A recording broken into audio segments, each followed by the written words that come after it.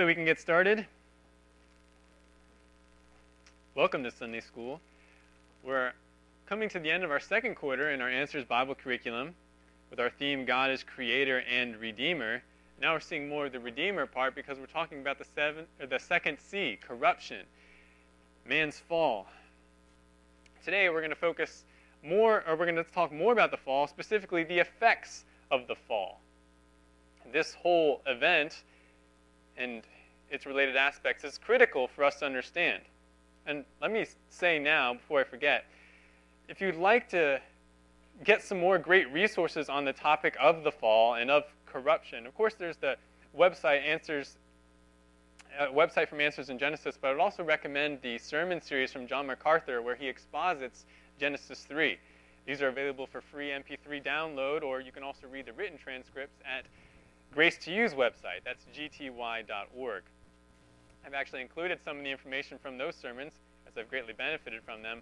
I've included some of that information as part of the material for this section of the course. As we discussed last week, about 6,000 years ago, something very important happened. Adam and Eve changed their minds. The first couple, the first man and woman, they changed their minds about the goodness, holiness, and worthiness of God. And so they disobeyed him. All of us today feel the tragic effects of this. But what precisely are the effects? What exactly do we experience today because of what they did? And are these effects reversible? Are some of them reversible? That's what we're going to examine today. Looking first briefly at God's confrontation with the sinning couple, and then looking more closely at the curses of judgment that God pronounces on the serpent, the woman, and the man. Those are the two things we're going to be examining closely today. There's also a very important apologetic question related to the effects of the fall, and that relates to death. When did death actually enter the world? Many old earth advocates, those who combine science with the Bible, assert that death was present before the fall. I'd like to respond to that assertion. I'd like to respond to it in depth, but we're not going to have time to do that today. So I'm actually going to take part of an upcoming lesson, our review lesson, that's lesson 13 of this quarter, where I'm going to address that subject more completely. I won't really talk about that today, but know that it is coming. With that said, let's now pray and go to our Creator. Oh, great God, thank you for being the Creator and the Redeemer, that you desired, Lord, to show forth your glory in creating and then saving mankind. Lord, thank you that we enter into that glorious purpose, that you were so gracious as to save us, to call us out of darkness. Lord, help us to understand what you communicated in Genesis 3. Help me to be able to explain it. Lord, I pray that it would equip us for living in the world today and sharing the gospel boldly. In Jesus' name, amen. All right, let's start with some review of the effects of the fall that we've already seen, because we did see some of the effects of the fall last week. For instance, we saw that due to Adam's and Eve's choice to doubt God and disobey him, man gained an experiential knowledge of sin. Man does know what evil is, and he knows it experientially. Man's eyes were opened to his own nakedness, and therefore man started to wear clothes. Man was driven out of the garden and away from the tree of life, and man witnessed the first proclamation of the gospel, in God providing a covering for them out of animal skins. Now there's more proclamation of the gospel in the curse, as we saw a little bit last week, the curse and the serpent. And we'll see even more how that plays out as part of today's lesson. So man is gaining, or these are all effects of the fall, but there's more. And I want to show that to you by looking first at the confrontation in the garden. This is Genesis 3, verses 8 to 13. So if you haven't done so already, open your Bibles to that section. We're going to read those verses and then briefly talk about them. We won't spend as much time on this part as we will on the curses. Let's listen to verses 8 to 13, and as you listen, see if you can pick out what are some other changes to man or to the world as a result of the fall. Okay, here's verse 8. This is right after they realized their nakedness and made coverings for themselves. They heard the sound of the Lord God walking in the garden in the cool of the day. And the man and his wife hid themselves from the presence of the Lord God among the trees of the garden. Then the Lord God called to the man and said to him, "Where are you?"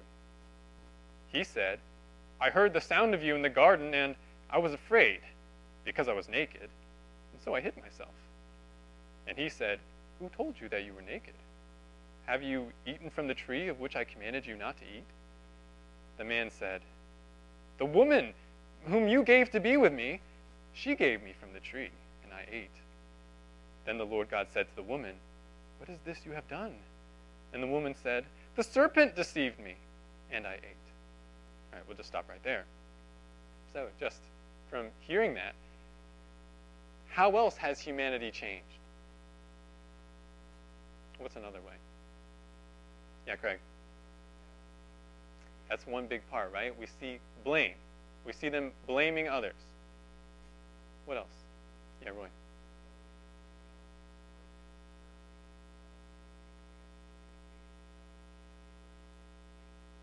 Right. I think those are the two main parts that we see here. They hide from God, and they also blame others for their sin. They blame others for their wrongdoing. So, man does hide from God, but notice it's both physical and spiritual hiding. Adam's answer to God's question in verse 10 is very curious. If someone were to ask you where you were, how would you answer? I'm right here. I'm over here. But he doesn't want to show himself to God, right? Why not?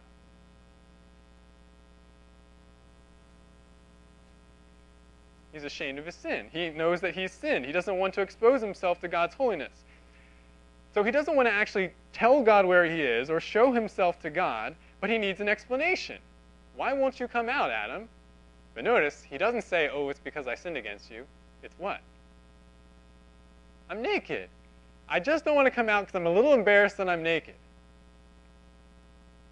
Adam doesn't mention the real issue. It's his sin.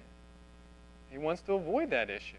He physically wants to get away from God, but he also wants to avoid confronting his sin before God. And even when God specifically points it out to Adam, he says, "You're naked? Oh, that means you must have eaten from the tree, right?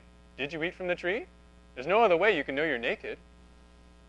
Adam still avoids confronting his guilt by, as we also said, shifting the blame. And this is another way that we see that man changes.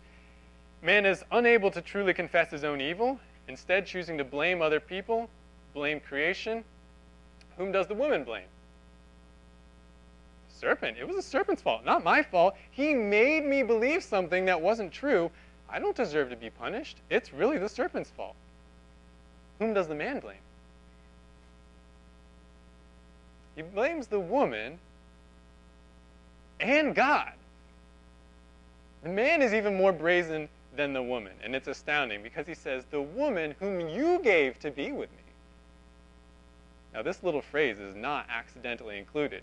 It's not as if Adam needed to remind God which woman he's talking about. There's an implication to that included detail. The reason, this would be Adam's thinking, the reason I ate from the tree is not due to any fault within myself. It's actually your fault, God. You gave me a flawed woman who tricked me into eating the fruit. I never asked for her. You just gave her to him. You just gave her to me. And now look what she made me do. You can't blame me, God. It's really your fault. You gave me this woman. So man blames other people for his sin. He blames creation. He also blames God. Now, because of this blame shifting, what is noticeably absent from their responses?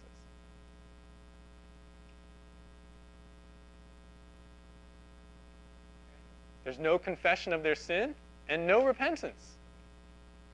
There's no, "Oh God, we did the exact thing you told us not to do. We disobeyed you, God. We doubted your goodness. We stopped trusting you. We did evil. And now we're filled with this terrible guilt and shame. Please help us, God. You made the world good. You've always been kind and generous to us. Isn't there anything that you can do for us now? There's none of that. Instead, they fear and hide from the only one that can help them. And when God confronts them, they blame him. And they blame his good creation. Really, connected to this thought, we should ask, well, why does God ask questions here? Why does he ask these questions to Adam? Doesn't he know where he is? Doesn't he know what Adam's done? Well, what do you think? Why is God asking these questions? Yeah. It has to be, right? We know that God is omniscient. There's no need for him to ask these questions. But it points them to their sin. And it should bring them, cause them to repent. It should cause them to confess what they've actually done. Notice that God does not do this with the serpent. He doesn't go to the serpent, what is it that you've done? I think there's a difference there. There's no need to search for repentance in the serpent. But even when God himself directs Adam and Eve toward confession and repentance, they will not own up to their sin. And isn't this the same today? We hear these kind of explanations all the time. It's not my fault that I said those hateful words. She provoked me. She made me say it. It's not my fault that I did wrong. It's because of the way my parents raised me. They abused me as a child. That's why I do what I do. It's not my fault I committed this crime. It's because of my social economic circumstances. It's not my fault I have this evil habit. It's just the way my brain is wired. It's in my DNA. God, you made me like this. How dare you charge me with sin when you created me this way or caused me to become this way? Or someone might say, also, if he's more theologically informed, the reason I do this is because of Adam and Eve. It's their fault. Or, God, this is all because of your choice in salvation. You elect whom you want to elect. If you want to save me, you'll save me. It's not my fault. If I am not saved, it's yours. If you damn me, God, it's all your fault. Now, I'm not saying that things like how you were raised or what other people do, that they don't affect our choices. They do. However, I want to affirm what the Bible clearly says again and again, that each of us is responsible for our own choices, and that we all must give an account for our sin and lack of repentance. Others, yes, they will be held accountable for what they did to us, how they affected us.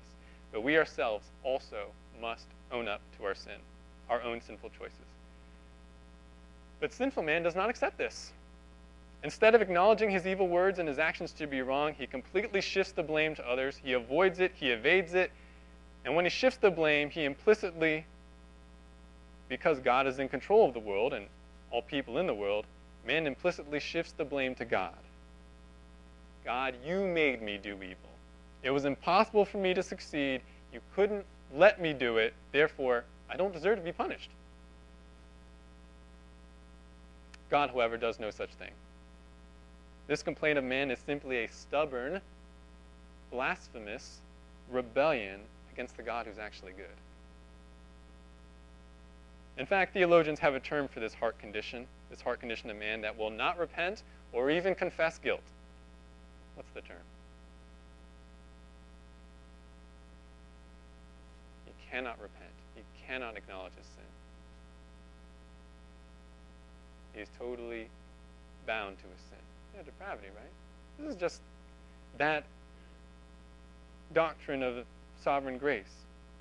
That is the depravity of man, the total depravity, the radical corruption of man. Not only is everything that he does sin, but he can do nothing else. He can't even bring himself to repent. He loves his sin too much. He is bound to his sin too much. He must serve it. There's no way he can confess or repent. We see that on display here right in the garden.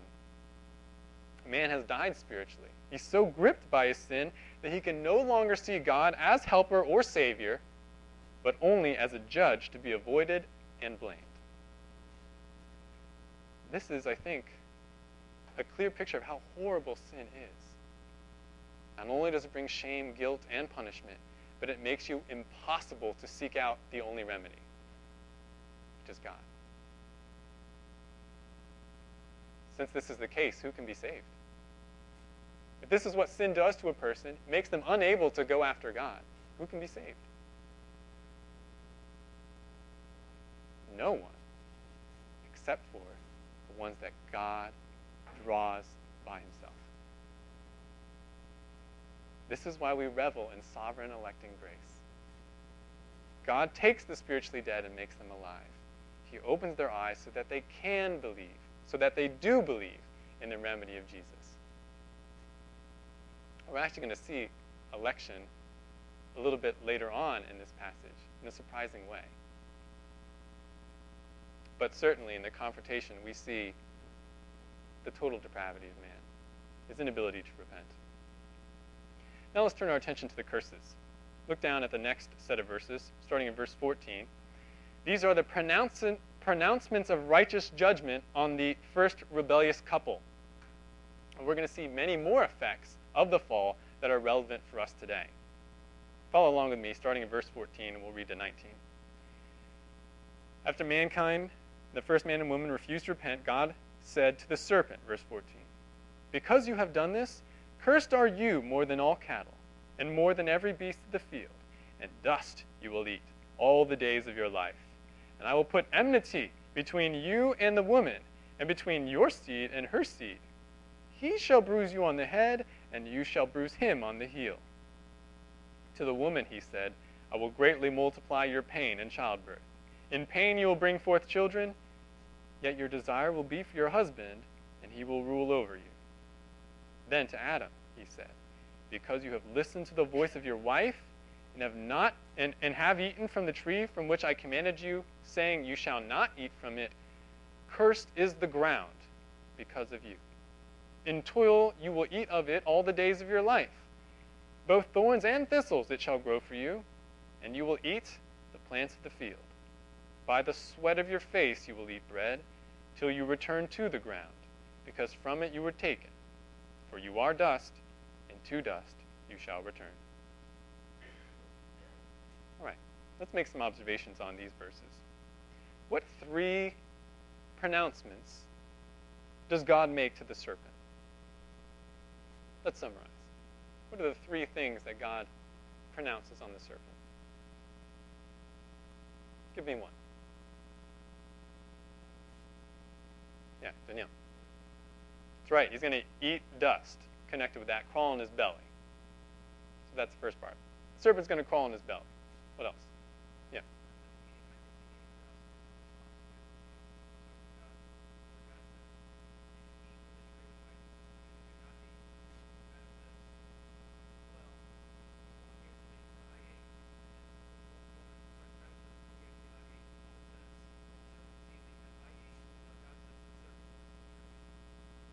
That's interesting. I never thought about that before. Steve, just repeat your comment. They were talking about, Adam and Eve talked about what they ate. They ate of the tree of the fruit. And God is telling the serpent specifically, this is what you're going to eat.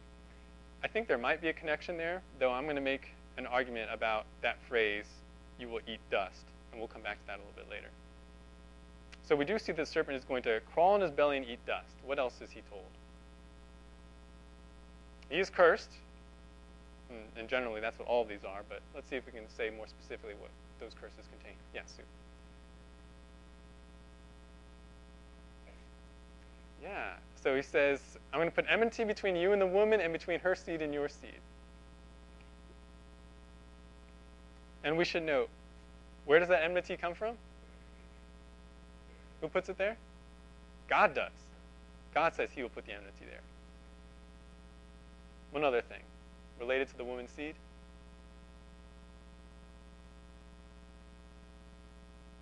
Steve.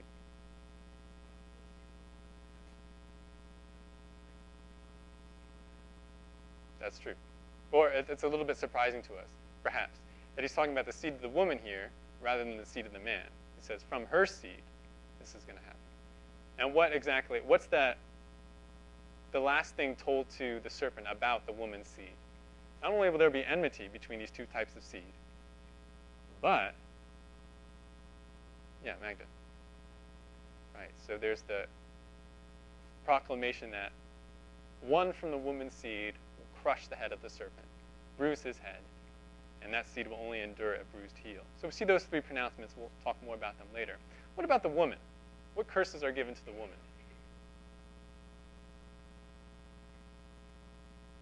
What about childbirth, Stan? All right, so she will have great pain because of children.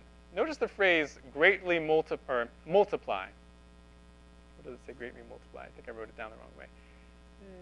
Okay, verse 16. Okay, I will greatly multiply, yes.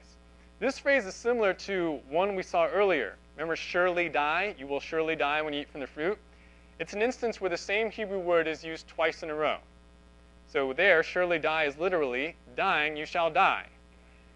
Here, it's the word great and great. So it means something like, greatly will I cause to become great. Or causing to become great, I will make great.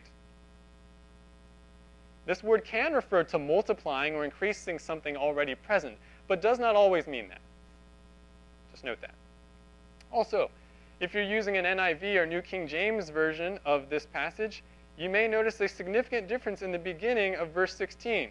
It is not translated multiply your pain in childbirth, but what? Any of you have that translation?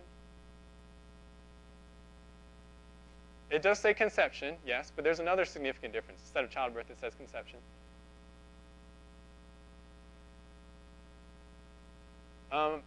Bearing children. I'm actually not focusing on the word childbirth or conception or bearing children. It's actually a preposition. It's the preposition in. The New American Standard and the ESV will say multiply your pain in childbirth. These other translations will say multiply your pain and your childbirths. Multiply your pain and your conceptions. This is because in the original Hebrew, it actually is the word and, not the word in. Furthermore, notice the phrase bring forth a little bit further down. In pain you will bring forth children. This is that great Hebrew word yalad that we mentioned earlier in the course, which means to beget, to bring forth, or to bring up. So one of the pronouncements to the woman is that she's going to have great pain because of her children. We'll say more about that a little bit later, but what's the other pronouncement to her?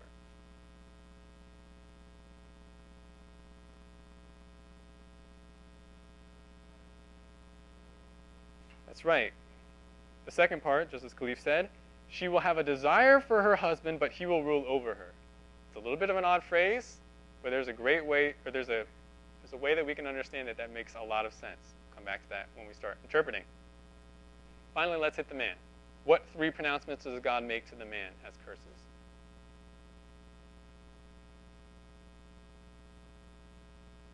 What's one thing? There is his death. He doesn't actually say the phrase, you will surely die here, but he does say, you will return to dust, which is another way to talk about death, just as you were saying, Carol. Man is going to die. What else? Well, that's part of the reason that the curses are coming to him. That's right, Denise. Because you have listened to the voice of your wife, he specifically points out how man sinned. But what were the other results? He will die. He's going to toil. He's going to have to work. And there are new impediments to his work. The ground is now cursed. And it brings up thorns and weeds. So man's going to have to toil to get his food from the ground. He'll still get food, but he's going to have to work hard for it. He's going to have to do painful work, tedious work, constant work. And then he will die. He will return to dust. Now let's examine more closely what these curses mean. Let's move to the interpretation step. Back to the serpent. The serpent is said to be cursed specially out of all animals, and that it will go in its belly all its life. Does this mean that the serpent did not crawl on its belly before? I would say yes. I'll give you two reasons. First, all the other curses in this passage describe a new state or new situation. The pain for women related to children is new. The pain for man and related to his work is new. Thorns are new. death is new. There's no reason then to think that this statement to the serpent about how he will move is not new. Everything else is new. Why would this break that pattern? Second of all, earlier in this chapter, the serpent is compared to the beasts of the field and the cattle. Conspicuously, nowhere in this chapter is the serpent compared to what other group of land animals?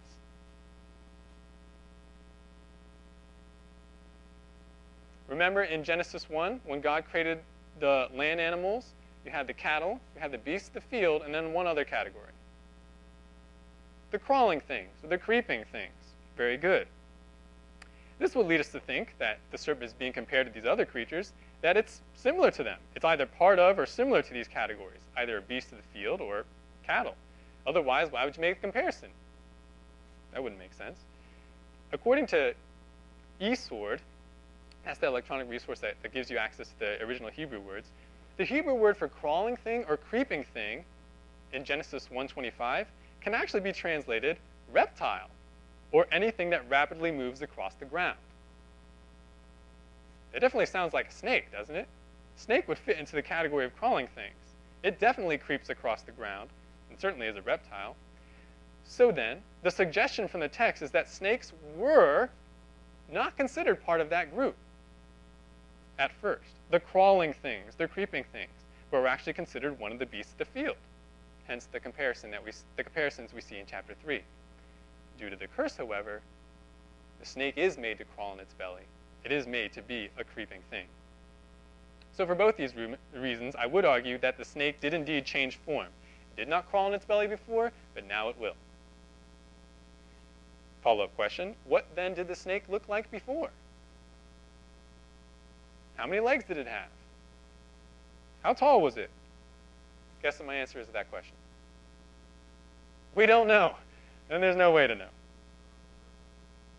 Right, yeah, kind of like a reverse evolution, indeed. Maybe it was a quadruped like other cattle or beasts of the field, but we can't say for sure. All we know is that it changed. Now let's come back to that idea of eating dust. God says the serpent will eat dust. Now, no snake actually eats dust. It's not literally true. So what does this phrase mean?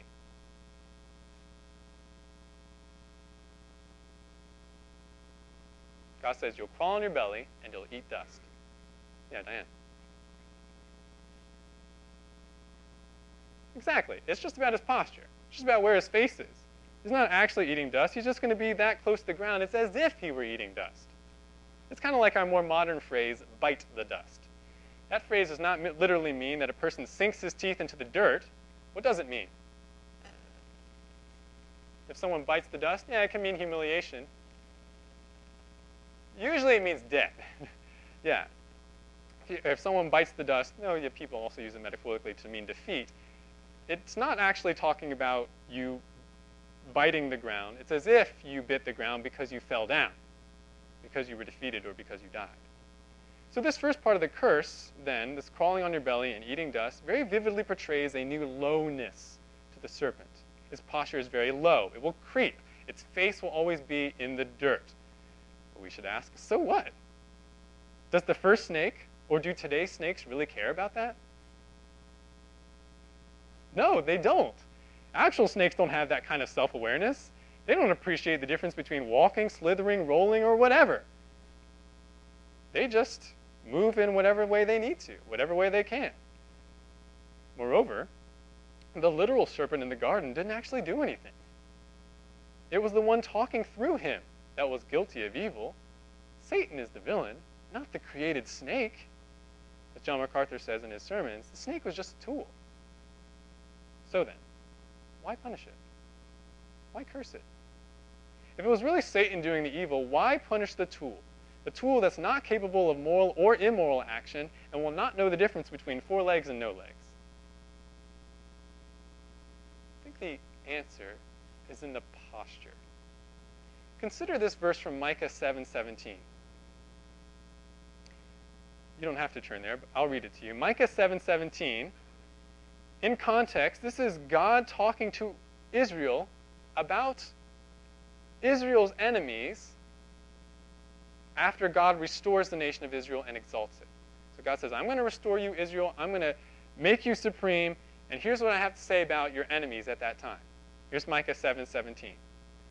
They will lick the dust like a serpent, like reptiles of the earth. They will come trembling out of their fortresses. To the Lord our God they will come in dread, and they will be afraid before you.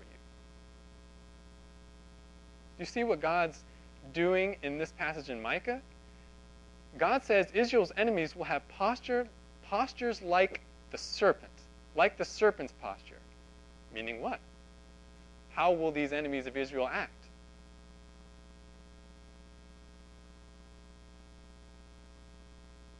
If they approach God and if they approach the Israelites like serpents who lick the dust, what does that mean?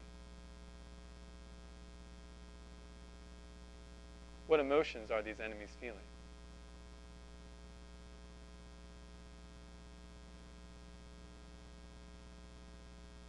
Yeah, there's some reverence, some fear. Notice the second part of the verse in Micah 7:17. They will come trembling out of their fortresses. They will come in dread. They will be afraid before you. Licking the dust, this posture, this serpent's posture, is used as an analogy by God to say these enemies will come in fear, they will come in submission, they will come in defeat. The snake's posture is one of lowliness. Its face is constantly in the dust. So why would God make this change to the serpent after the fall? Especially if it's not the actual animal who can comprehend that change. Yeah, Francisco. Okay.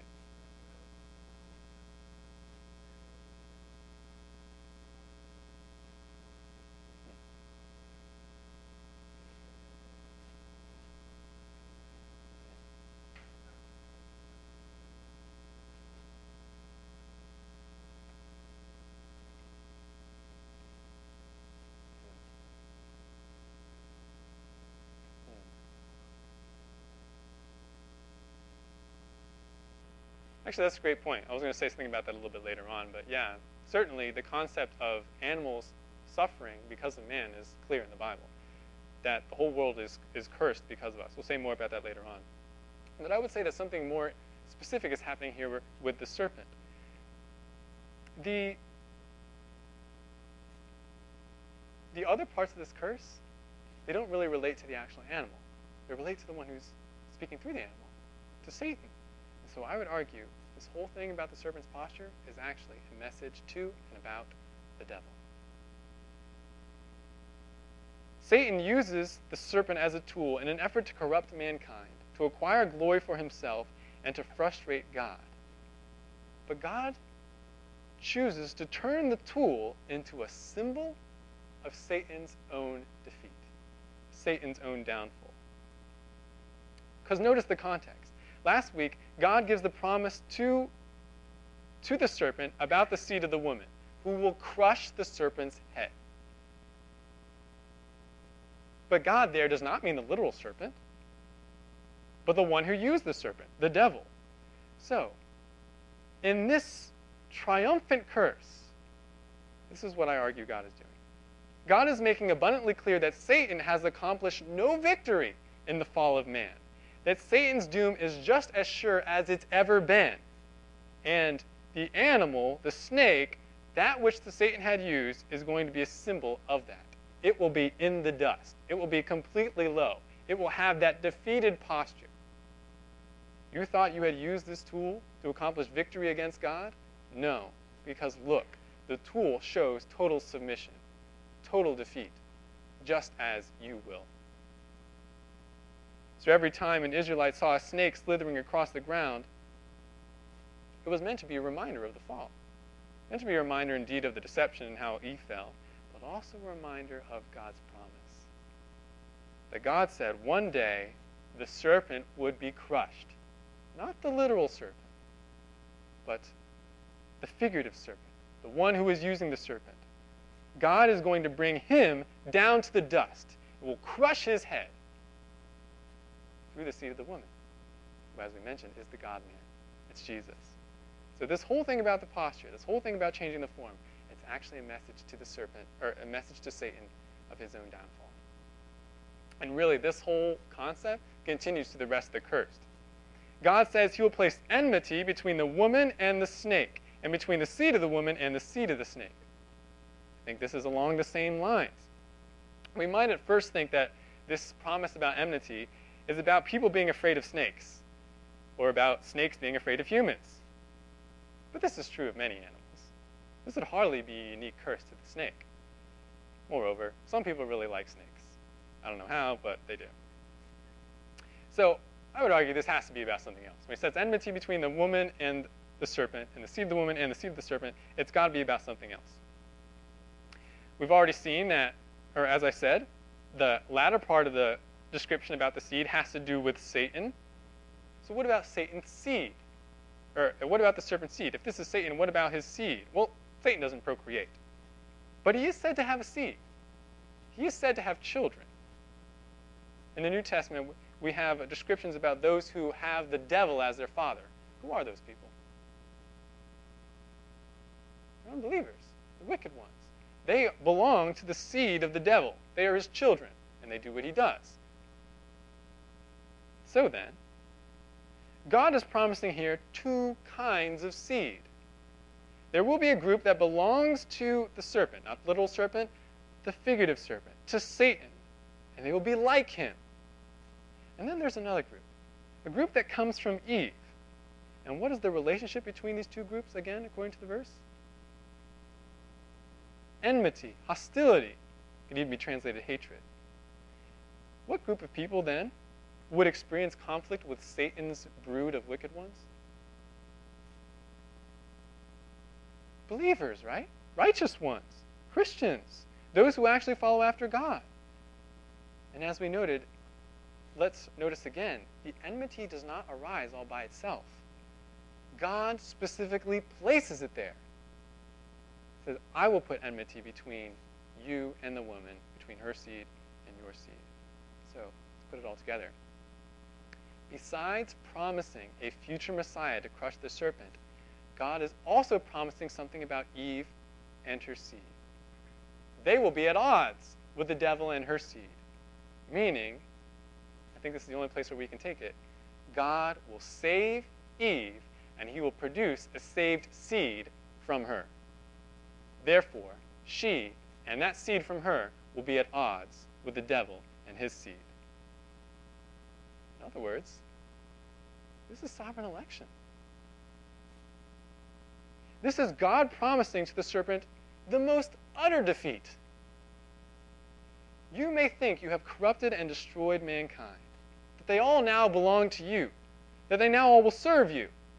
But let me tell you, not only will your tool have the posture of defeat, but I will cause Eve, the very one you deceived, and many from among her physical seed, to repent.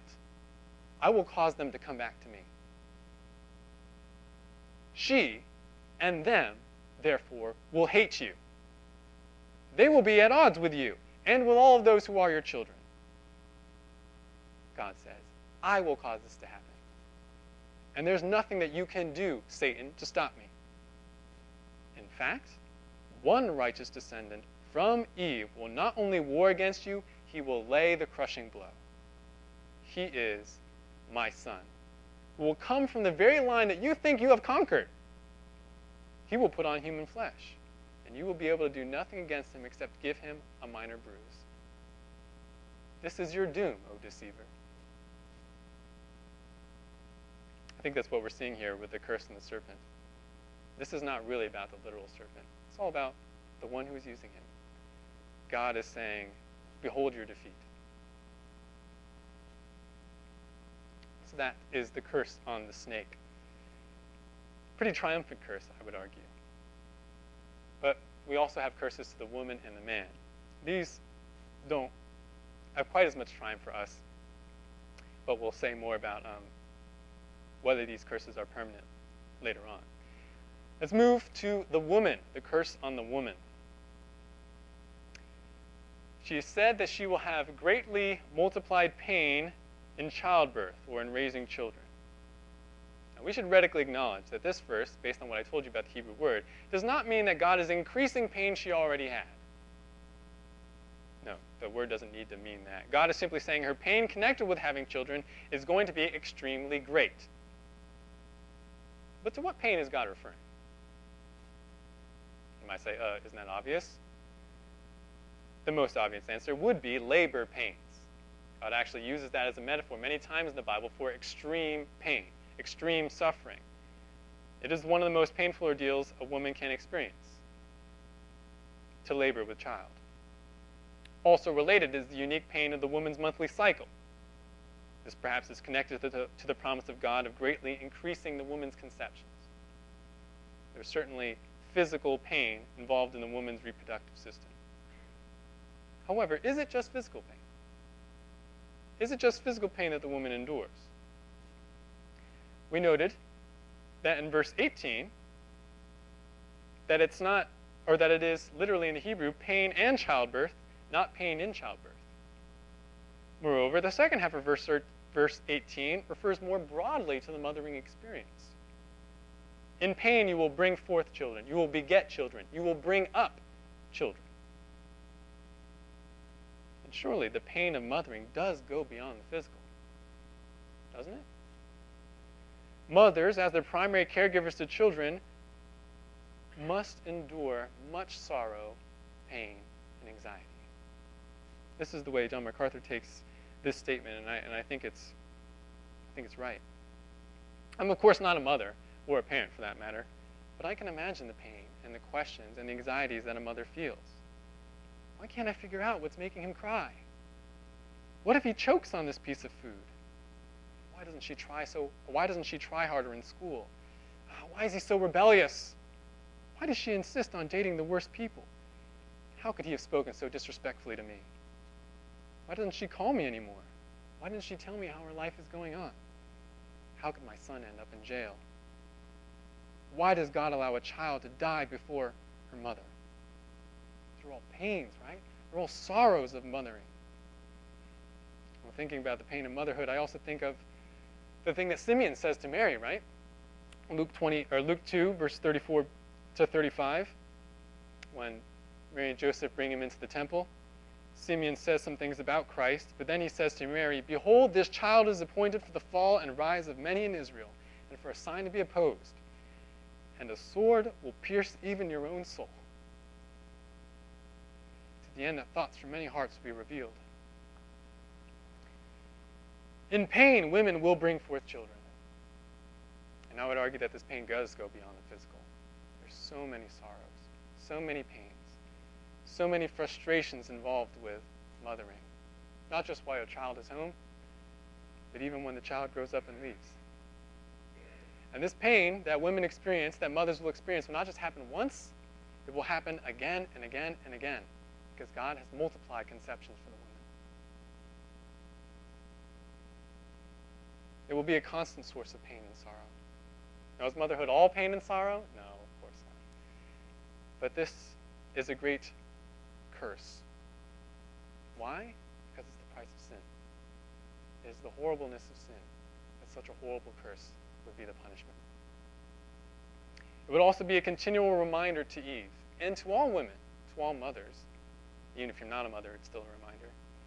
A reminder of what happened in the garden, and of man's need for redemption. This is part of the curse on the woman. Side note, I don't know if any of you are thinking this, but I did want to mention it. It's not morally wrong for a woman to use anesthetic during labor. God didn't say, "Don't you dare run away from part of this curse." If that were the case, then man would certainly not be allowed to use any form of machinery on his farming. Anything that would make farming a little bit easier. So this is the first part of the curse on the woman. But there's a second part. There's more, unfortunately. God says her desire will be for her husband, yet he will rule over you. Or he will rule over her. Now, what is that about? This may sound like that God is saying that a woman will love her husband or still feel the need to seek out a husband even when he rules over her. However, there's another place in the Bible where the same phrasing is used, and that will help us understand what God is really talking about here. Look over at Genesis chapter 4. just maybe the next page or maybe on the same set of pages in your Bible. Genesis 4, verses 6 to 7, God says something to Cain. In this moment, Cain is feeling depression and jealousy over Abel's accepted sacrifice and Cain's rejected sacrifice. And God says this to Cain, verse 6. Why are you angry? And why is your countenance fallen? If you do well, will not your countenance be lifted up? And if you do not do well, sin is crouching at the door, and its desire is for you, but you must master it. Did you notice the similar sounding phrase in verse 7? It uses the same Hebrew words. Its desire is for you, but you must master it or rule it. This is what God says to Cain. In what sense does sin desire Cain? Does it want to love him? No, clearly not. In what sense does sin desire Cain? To rule him. That's right, Bill. It desires to rule him. It desires to control him. He says, but you must rule it. You must not submit to it. You must rule that sin, that sinful temptation. So then what is God pronouncing as a curse on the woman in this second part to Eve? She will desire to rule over her husband. That's the curse. She will desire to rule over her husband, but he will actually rule her. This is a curse on marriage. The whole family is being cursed here. Her experience with children is going to be filled with pain and sorrow, but also her experience with her husband. A woman will tend to desire to control her husband and be independent of him, while the man will tend to desire to be sinful in his rule, dominating his wife, even abusing her. And this too plays out all over today, doesn't it? On the one hand, you have the feminist movement that seeks to liberate women from being submissive to husbands and to men in general, but unfortunately it makes women more vulnerable to men and to their husbands more than ever. On the other hand, in America and around the world, men continue to abuse their wives and women in general. And this is found in the most modern nation states to the most backward tribes. The marriage paradigm that God originally designed was broken in the garden when Adam and Eve sinned, just as God said, because you have listened to the voice of your wife. That brokenness is now going to be reflected in all marriages going forward. There will be many misunderstandings, fights, domestic abuse cases, divorces, and murders around the world. Because woman will not want to submit to her husband, and the husband will not want to, wives will not want to submit to their husbands, and husbands will want to abuse their wives in how they lead. So this too is a horrifying curse. And we might ask, well, why? Why are you giving these curses to Eve? Why didn't you tell this to Adam? God could have cursed anything related to women, but why raising children in her relationship with her husband? What would you say?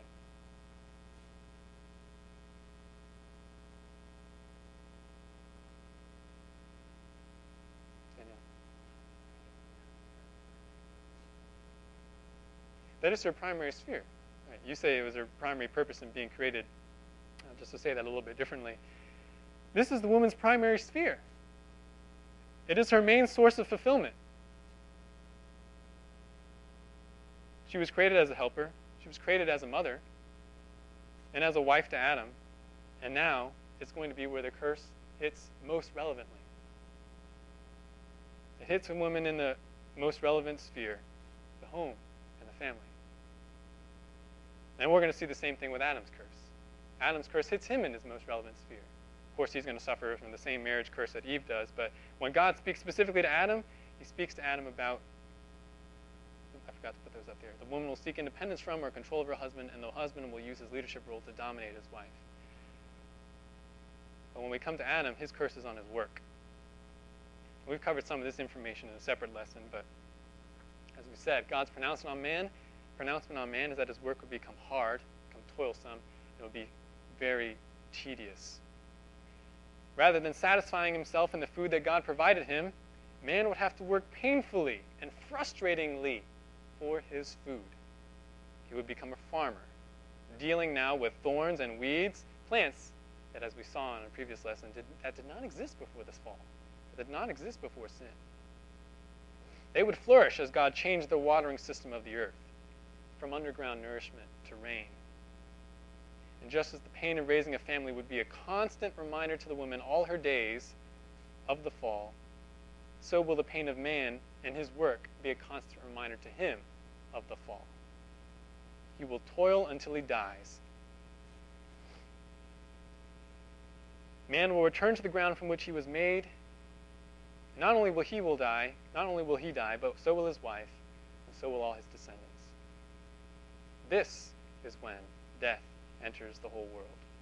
As Francisco mentioned, even though the animals did not sin, even though the ground took no part in Adam's rebellion, all of it falls under a curse. Because its ruler, its steward, was cursed. Just as Romans 5 and 8 say. Romans 5:12, therefore just as through one man sin entered into the world, and death through sin, so death spread to all men, because all sinned. And then Romans 8:20-22, for the creation was subjected to futility, not willingly, but because of him who subjected it, in hope that the creation itself also will be set free from its slavery to corruption into the freedom of the glory of the children of God. For we know that the whole creation groans and suffers the pains of childbirth together until now. So God subjects all of creation to futility because of man's sin. The curse on man is going to apply to all of creation. And these curses are severe, and you and I feel their effects every day. But this is the price of sin. This is the great horror of sin. God was not unjust in giving any of these curses. This was a just punishment for man's distrust and rebellion against God. They would serve reminders of the fall, but as we mentioned, a reminder of the gospel. They would serve an important purpose to remind people as they see the decaying creation, as they see themselves decaying, as they see their relationships decaying with their children and one another, that they need to be set free from this curse. They need to be set free from their bondage to it. And the great thing is, as I alluded to earlier, these curses were not designed to last forever. These curses were not permanent. One day, God specifically promises to bring his people, those of the seed of the woman that he calls out, to a world free from this curse, free from death, free from crying, free from pain. I won't read the whole passage to you, but Revelation 22 and Revelation 21 really bear this out. Revelation 22:3 says specifically, there will no longer be any curse in the New Jerusalem. The throne of God and the Lamb will be in it, and his bondservants will serve him. God created the universe very good, but it became cursed due to man's rebellion. One day that curse will be lifted, a perfect world will be restored, yet this restoration will actually be an upgrade. It will be even more perfect, because man is not simply innocent, but he is redeemed by his love, by his Savior, by God, by Christ. This is the future for us. This is the future for us who are in Christ. We're going to be free from the curse. What about now?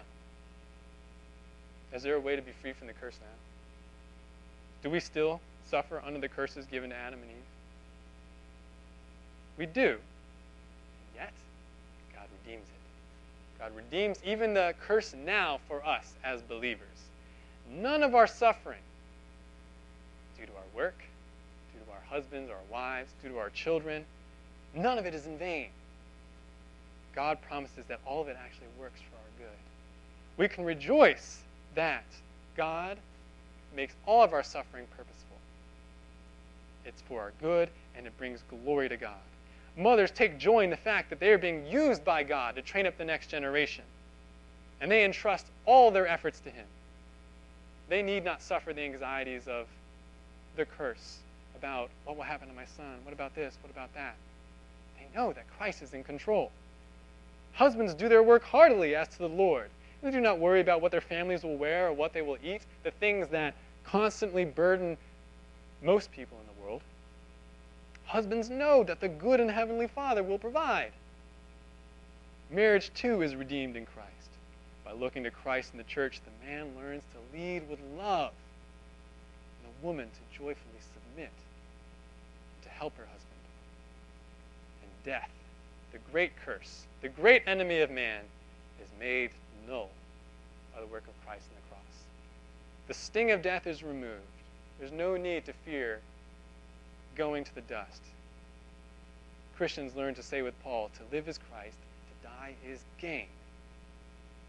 The curse is redeemed, even though we experience it in a certain way. It is redeemed for Christians. We no longer suffer, or we no longer are under its curse. Not really. Christ redeems us from it. In summary, the fall has affected the world in a multitude of ways. And we've seen a number of those. Mothering was affected. Marriage was affected.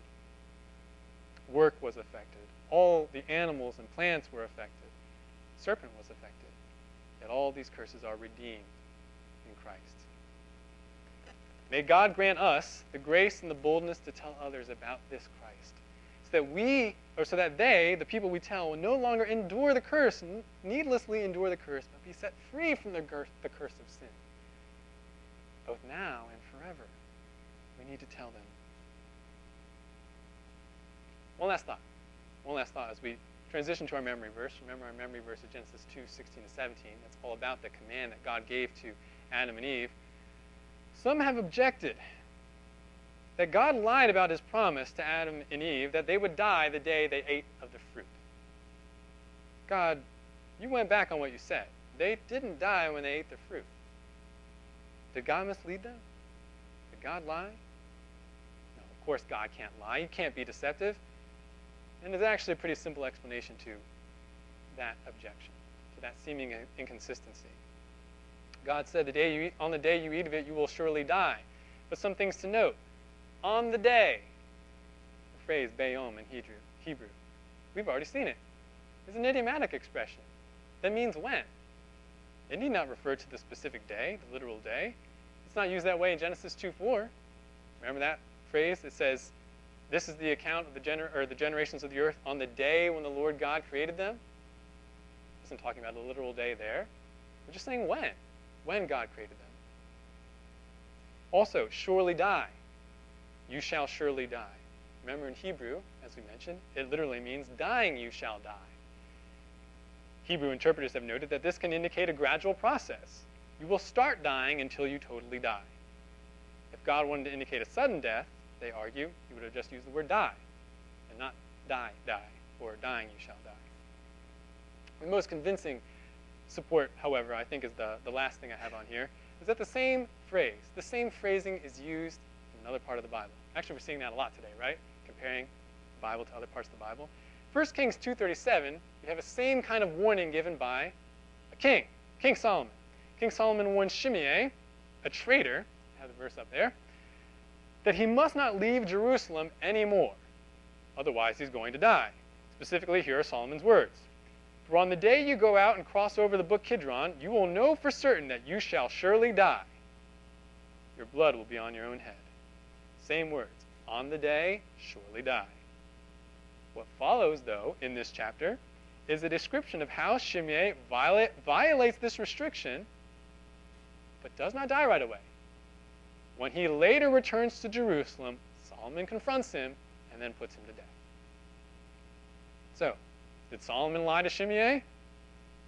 Did Solomon mean that the moment he crossed over that brook, he would die, or on that very specific day? No. What did Solomon mean?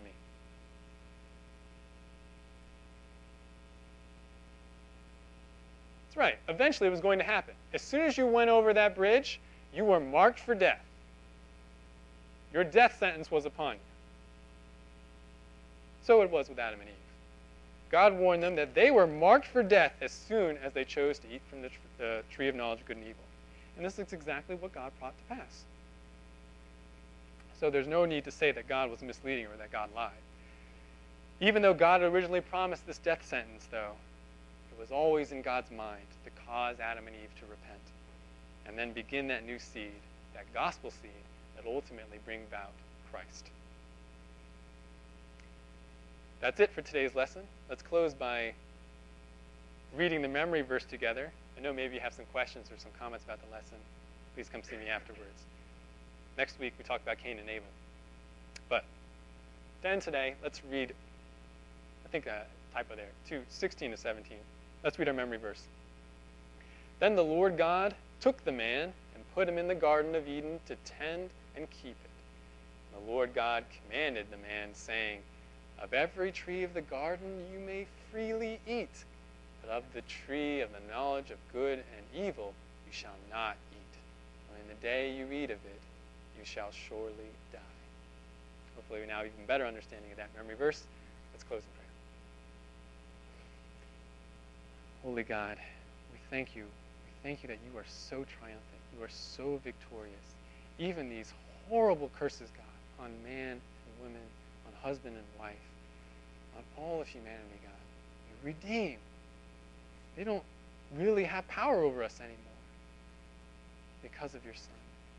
Lord, thank you that even in the beginning of the world, you gave this promise. You gave this gospel promise that you would crush the serpent, that his victory was, or that his defeat was totally assured.